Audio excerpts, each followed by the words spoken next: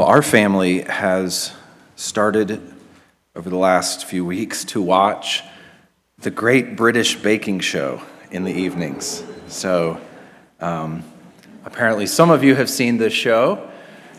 Maybe some of you are contemplating getting up and leaving at this point, but I'm a sucker for all things British. So it's a show, if you've never seen it before, where at the beginning, they invite 12 or 15. I don't know how many exactly it is. You could probably tell me. I know that Caitlin could tell me. But they invite 12 or 15 amateur bakers, and they bring them to this tent, and each week of the show, there are 3 baking challenges.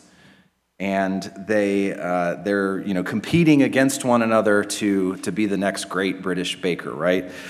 Well, the middle challenge each week is called the technical challenge, all right? And so in this technical challenge, they literally give each baker a recipe, and they give them step-by-step instructions on how to perform this technical challenge, exactly what to do in order. Now, in my mind, I see that and I think, okay, you have instructions, you have a recipe in front of you. If you would just follow the recipe, everything would turn out perfectly. If you would just pay attention to the tiniest detail, then you would be able to produce what they want you to, and it would be magnificent. But if you watch the show, you know that is not the case at all. And it's not because it's a wrong recipe. If you've ever tried to bake something, even with a recipe in front of you, it doesn't exactly work like that. There's a certain intuitive know-how that you have to have when it comes to baking. And it's not something that you can always just read on a page and then do it. It takes instruction, it takes someone telling you and showing you how to do it, but it just takes practice. I mean, you have to know exactly how to mix the ingredients. You have to know whether to do it this hard or this hard. You have to know when to stop mixing them because apparently you can overmix ingredients.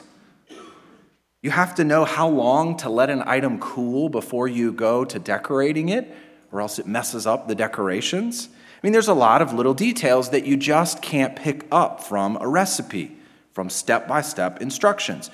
It takes a certain skill, and it takes a certain know-how to understand how to do those things. Now, in a very real sense, I think you could say that know-how, that intuitive, learned sense of how to do something is exactly what the Bible's talking about when it talks about wisdom. That's what wisdom is. And wisdom takes instruction, certainly, to understand and to perform, but it also takes practice. It takes doing something over and over again to get it right. And wisdom is absolutely necessary for every believer. It's necessary for you and I to possess wisdom, to walk in wisdom, to be able to navigate this world we're in. And when you think about the Christian life, there's not going to be step-by-step instructions for every situation you're going to face. You're not going to have a recipe of what to do in this life circumstance or in this life situation.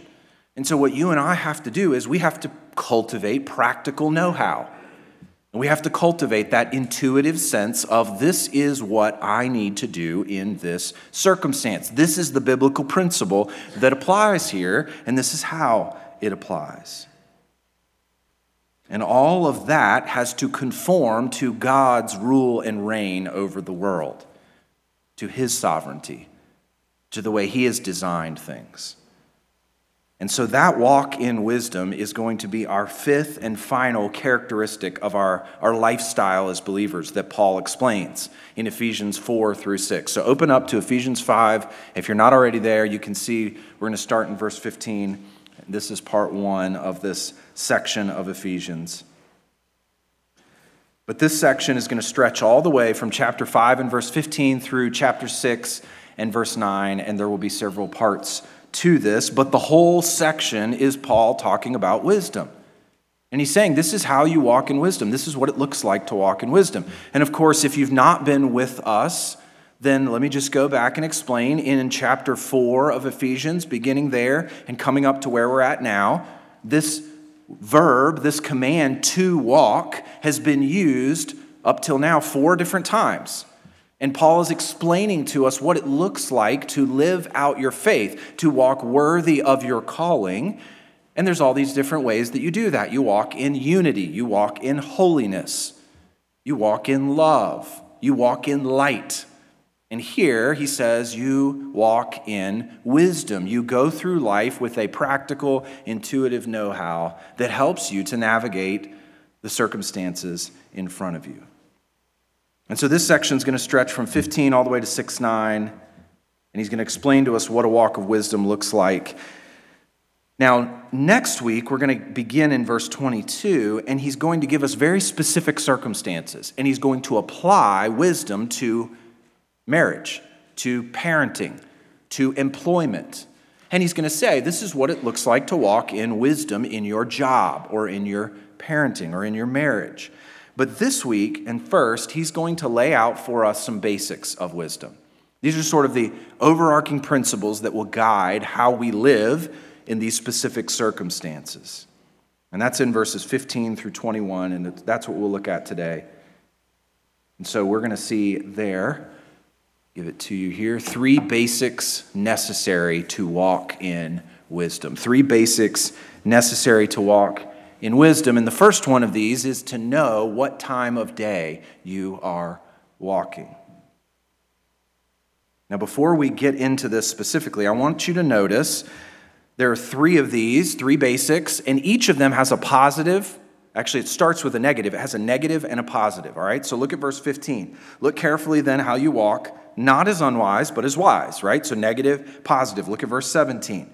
Don't be foolish. There's the negative, but here's the positive. Understand what the will of the Lord is. And then verse 18. Don't get drunk with wine, for that is debauchery. And then here's the positive. But be filled with the Spirit. And so in each one of these, there's a negative and there's a positive. He pairs a positive exhortation with a negative prohibition. And what he's trying to do is to help us to grasp the positive more clearly. And so in verse 15, here's our big command, right? To walk not as unwise, but walk in wisdom. But notice this walk of wisdom is to be done in a particular manner. Look at the beginning of verse 15. Look carefully. The idea in that is to pay meticulous attention to detail, to be very intentional and very purposeful and very precise in how you walk. And this is actually the same word, shockingly enough. This is the same word that is used of the Pharisees. And the Pharisees certainly gave meticulous attention to detail. Now, we don't want to be like the Pharisees in adding all of these commands to Scripture and in operating the way that they did. But Paul says here, to walk in wisdom, you need to walk intentionally and you need to be purposeful about your walk. Now, I know you're familiar with the concept of wisdom in the Bible, if you've read the Bible much at all. The Bible has a lot to say about wisdom, and there are entire Old Testament books that are called wisdom books. And the idea is that they teach us how to have this intuitive know-how in life and how to navigate life. But I would say, even beyond those Old Testament wisdom books, really the whole tone of Scripture is to teach us how to walk in wisdom, how to navigate life using biblical principles, how to do it in a wise way. Now, wisdom means knowing which principles apply and then acting on those principles in a particular circumstance. Sometimes you don't have clear guidance. You don't have a recipe in front of you. But wisdom means I know what to do. I know how to apply this biblical principle here. It's skillful practice in living. So I think you could boil wisdom down to answering this question: what do I do? And that's how most of us think of it. But here, beyond what do I do, Paul wants us to add another element to wisdom that really helps us to get things in order and to walk carefully. And he does this in verse 16. This gives us a further picture of what it means to walk not unwise, but walk carefully in wisdom. Look at verse 16. Making the best use of the time, because the days are evil. So when you think about wisdom, you're not just asking the question, what do I do? But you're asking the question, what do I do next? What's my priority here? What's the most important thing I could do with my time? You see, wisdom isn't just knowing what to do, it's knowing when to do it. There's an urgency and an orderliness to wisdom. Wisdom means you have the ability to prioritize and know, okay, these are good options in front of me, but this is the most important thing that I need to do, and I need to do it next in my life. He says here that you want to make the best use of your time. And that's the idea of buying back your time. Think of it this way. If you were to go into an antique shop, I don't know if any of you do that sort of thing, but if you were to go into an antique shop and you were to discover a book or a box that has baseball cards in it from the 1960s, and that box was on sale for $100, which seemed kind of steep, but you started to look through that box and you realized that there were some incredibly valuable cards in that box.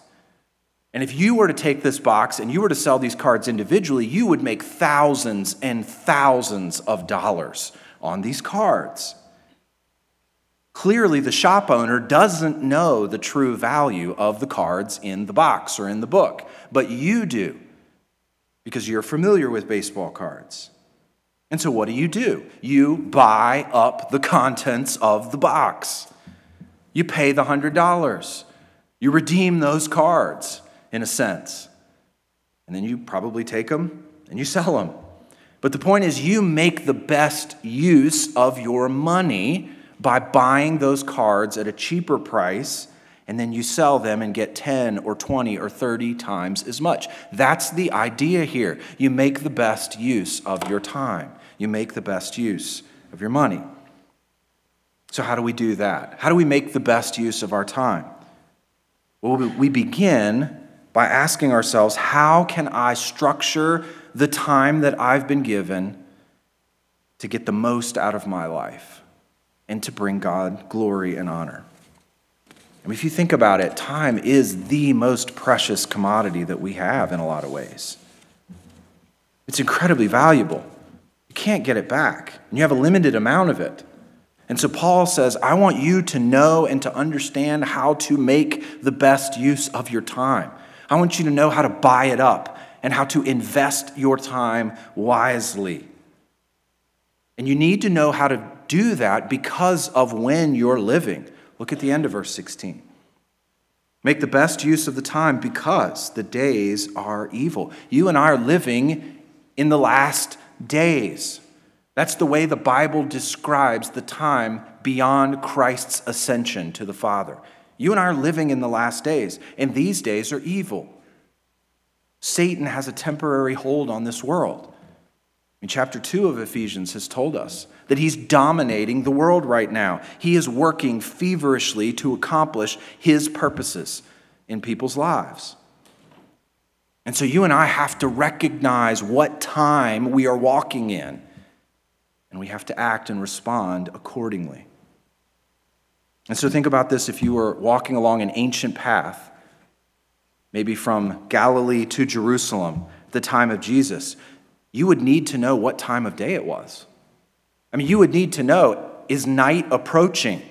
Is night coming up? Is it morning? Do I have the full day in front of me? You would have to know what time it was while you were walking. And you would have to know because it would shape how fast you walked. It would shape the care and concern with which you moved forward. Do you need to get to shelter for the night because the bandits are going to come out and attack you? Wisdom requires knowing what time of day it is and walking accordingly and prioritizing what you do next. That leads directly to the next basic of a wise walk. You have to know what path you're walking on. You have to know what time of day it is, but you also have to know what path you are walking on. Now, if you're familiar with wisdom literature in the Old Testament, if you're familiar at all with the book of Proverbs, then you know that one of the major characters in the book of Proverbs is the foolish man. We've required one of our children to go through Proverbs and highlight where it uses the word foolish and where it uses the word wise, to try to get a grip on the difference between the foolish man and the wise man. And that's a major contrast in the book of Proverbs and in all wisdom literature. But the foolish man in Proverbs is careless. He lacks sound judgment. He doesn't make the best use of his time. He doesn't know what time of day it is. He squanders opportunities in front of him away. He doesn't utilize what he's been given. And so in verse 17, Paul gives us an exhortation to reject a haphazard way of living. Don't be careless, but instead seek to understand what the will of the Lord is. Look at verse 17. Therefore, do not be foolish. Don't be careless. Don't be haphazard in your walk, but understand what the will of the Lord is. Understanding the will of the Lord leads to a walk of wisdom. So, this is the big question. What does Paul mean by the will of the Lord? I mean, what's he talking about here? Well, he's already told us in the book of Ephesians. So flip back to chapter 1. He's going to define this for us. Chapter 1 and verse 7. I'll read all the way through verse 10. In him, in Christ, we have redemption through his blood, the forgiveness of our trespasses according to the riches of his grace, which he lavished upon us in all wisdom and insight, making known to us the mystery of his will. Well, what is his will? What's the mystery of his will? According to his purpose, which he set forth in Christ, and here it is, as a plan for the fullness of time to unite all things in him, things in heaven and things on earth. So God's will has been made clear to us, and it has been made known to us. And God's will is his plan for all things. It's the big picture of what God is doing through our salvation, through our redemption, and then through everything in creation. He's moving all of it towards an endpoint and towards a purpose. And that purpose is that everything will be brought under the lordship of Jesus Christ. You could think of God's will as the overall story of the Bible. It's the redemption that God is accomplishing through Christ, and that redemption is leading to the point where God, the Lord Jesus Christ, will rule and reign over all of humanity in a new heaven and a new earth. That is God's will. But notice in verse 17 what Paul says leads to wisdom. Don't be foolish, but understand what the will of the Lord is. To walk in wisdom, we have to understand the will of the Lord. Now, it's easy to sort of articulate the facts of what God's will is, which I just did. You could write those down, and then you would know the facts. You would know that it's about salvation history. It's about God's plans to unite all things under Christ. It's about the big picture of redemption and God's working in human history. And you could jot those facts down and you would know them. But that's different than understanding the will of the Lord. It's a different thing. Walking in wisdom means understanding how those facts change me and change my life today. So keep in mind that chapters 4 through 6 in Ephesians are ethical exhortations. They're telling us how to live based on chapters 1 to 3. And so what Paul's saying is here is based on the big picture of God's will, you need to understand that so that you live in a certain way. That big picture plan has an impact on your daily life. It really does change your marriage. It really does change how you parent your kids. When you understand, you start to appropriate God's plan for the world to your daily life, it changes the way you think of your kids, the way you parent them. It changes your evangelism. It changes your relationships with people in the church and at work. It changes your financial habits. That big picture changes everything. The list goes on and on for how God's will shapes daily life. And here's the point. You have to know what path you're on. Knowing God's will is knowing what path you're walking on. It's knowing where you're going. It's knowing the destination at the end of the path. It's knowing where you're heading from. Where have you come from on this path, and where are you going? And you may not know all the details, right? This is your first time on this path. It's my first time too. So I don't know what's coming up. I don't know the hills. I don't know the curves. I don't know the potholes. But I do know the end destination. And I need to think about that end destination and the overall picture of where I'm headed and where I've come from, and that will start to shape my daily life. And that will help me to walk in wisdom. And so you have to know what time you're walking on the path. You have to know what's next to walk in wisdom, and you have to know what path you're on and where you're headed. But it's always important when you're walking to have the right company as well. This is the third one. Have the right guide for the walk. And this is in verses 18 to 21. So one of the things that I really want to do at some point in my life, although I don't know if or when this will ever happen, is I want to go back to Nepal. I've been there several times on teaching trips, teaching pastors and church people over there, believers. And one of my friends over there has offered to, if I'll come a week early before we start to teach, he has offered to take me on a trek through the Himalayas. Now, not climbing Everest, because you can't do that. I would die instantly. But he's offered to take me on a trek through the Himalayas where you can see the mountains and go on a several days long hike. I mean, you can understand why I would want to do that. Now, that is a hike, that's a walk that I would never attempt on my own. I wouldn't even try it. If I was going to do that, I would want my friend, his name's Anand, I would want him with me the entire time. I would want him to be my guide, because he knows what he's doing. He's been on those sort of treks before. He knows what path we're on. He knows where we're headed. He knows how to best manage our resources on that trip. And so probably the best part, the most important part of that experience would be the company that I keep while I'm on the walk. And that's exactly what Paul says here in verses 18 through 21. Look at verse 18. Do not get drunk with wine, for that is debauchery, but, here's the positive side of this command, but be filled with the Spirit. So Paul makes it quite clear here that if you're going to walk carefully, if you're going to give attention to your life and walk in wisdom, then you can't walk while you're controlled by intoxicating substances. He specifically here is addressing alcohol, and he's addressing drinking alcohol to the point where you've lost control. And it's dominating you. I mean, the Bible makes it quite clear that drunkenness is not fitting for a believer. Why? Because you lose control of yourself. You're not in charge anymore.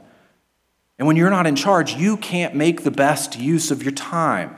You don't know what's coming up next. You don't know how to prioritize because you're under the control of a foreign substance. And here Paul calls being drunk debauchery. That's not a word we use a whole lot. But the idea here is that a debauched person is one who shows a lack of concern or a lack of thought. He wastes his life. He's been given something good and he squanders it away. It's the exact opposite of paying careful attention. And so instead of giving ourselves to alcohol to the point of drunkenness and intoxication where we lose control of our faculties, the positive side of this, the companion that we need for our journey, is the Spirit. It's probably better to read what he says in verse 18 as, be filled by the Spirit. I think that's the best way to understand this phrase here. So the idea is that the Spirit does the work of filling us. We're filled up by the Spirit. So with what does the Spirit fill us? We'll flip back to chapter 3 and verse 19. This prayer that Paul prays for the believers, he wants them to know the love of Christ that surpasses knowledge, that you may be filled, same language, with all the fullness of God. So Paul's praying here, and his desire is that we would be filled up with the fullness of God, that we would reflect the character of God in each area of our lives. That's what he wants. That's what he wants us to be filled with. If you flip over to chapter 4, he expands on this a little bit more. Chapter 4 and verse 13. He's talking specifically about ministry in the body here. And here's the goal: until we all attain to the unity of the faith and of the knowledge of the Son of God, to mature manhood, to the measure of the stature of the fullness of Christ. The primary goal of ministry within the church body is that each one of us would grow up to look like Jesus Christ, that we would reflect his character. It means that by the work of the Spirit that you and I would put on attitudes, emotions, actions that resemble Jesus.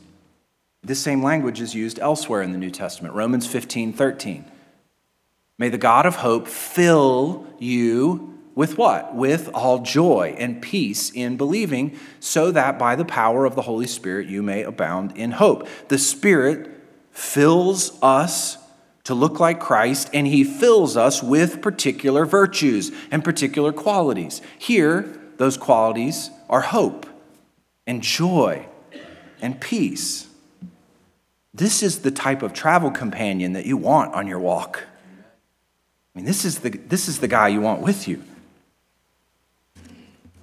And so the Spirit's work in us is to cultivate these qualities. And his work is sort of behind the scenes in a lot of ways, right? So if his work is behind the scenes, how do you and I know when the Spirit is at work in us? I mean, certainly we cultivate these qualities. We're filled with joy and with peace and with hope. But Paul's going to give us three things in verses 19 through 21 that clearly demonstrate to us that the Spirit is at work in us. These are signs of the manifestation of the Spirit in our lives. I'm going to read the whole passage, 19 to 21, and then we'll go back and walk through it. Here's what it looks like. Addressing one another in psalms and hymns and spiritual songs, singing and making melody to the Lord with your heart, giving thanks always and for everything to God the Father, in the name of our Lord Jesus Christ, submitting to one another out of reverence for Christ. Three manifestations of the Spirit, three ways you know that the Spirit is your travel companion. First of all, singing.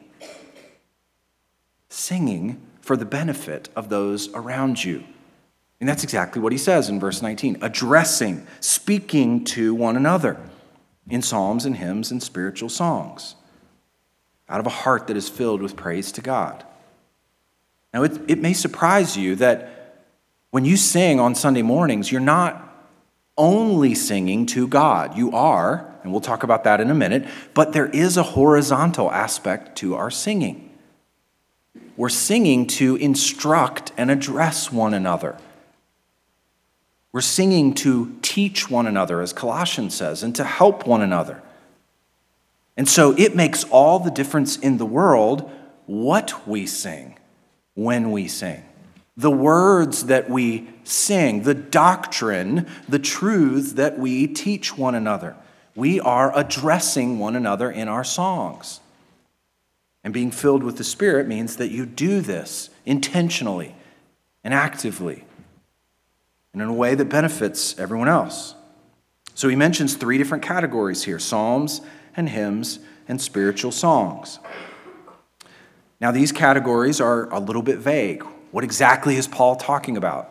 So if you're looking for these categories to give you specific styles of music that are allowable in the church, or if you're looking for these categories to mean we can only sing hymns written before 1750, or we can only sing songs written after 2010, praise songs, if you're looking for these categories to do that sort of work, in the church, they don't do that. They're not going to do that for you.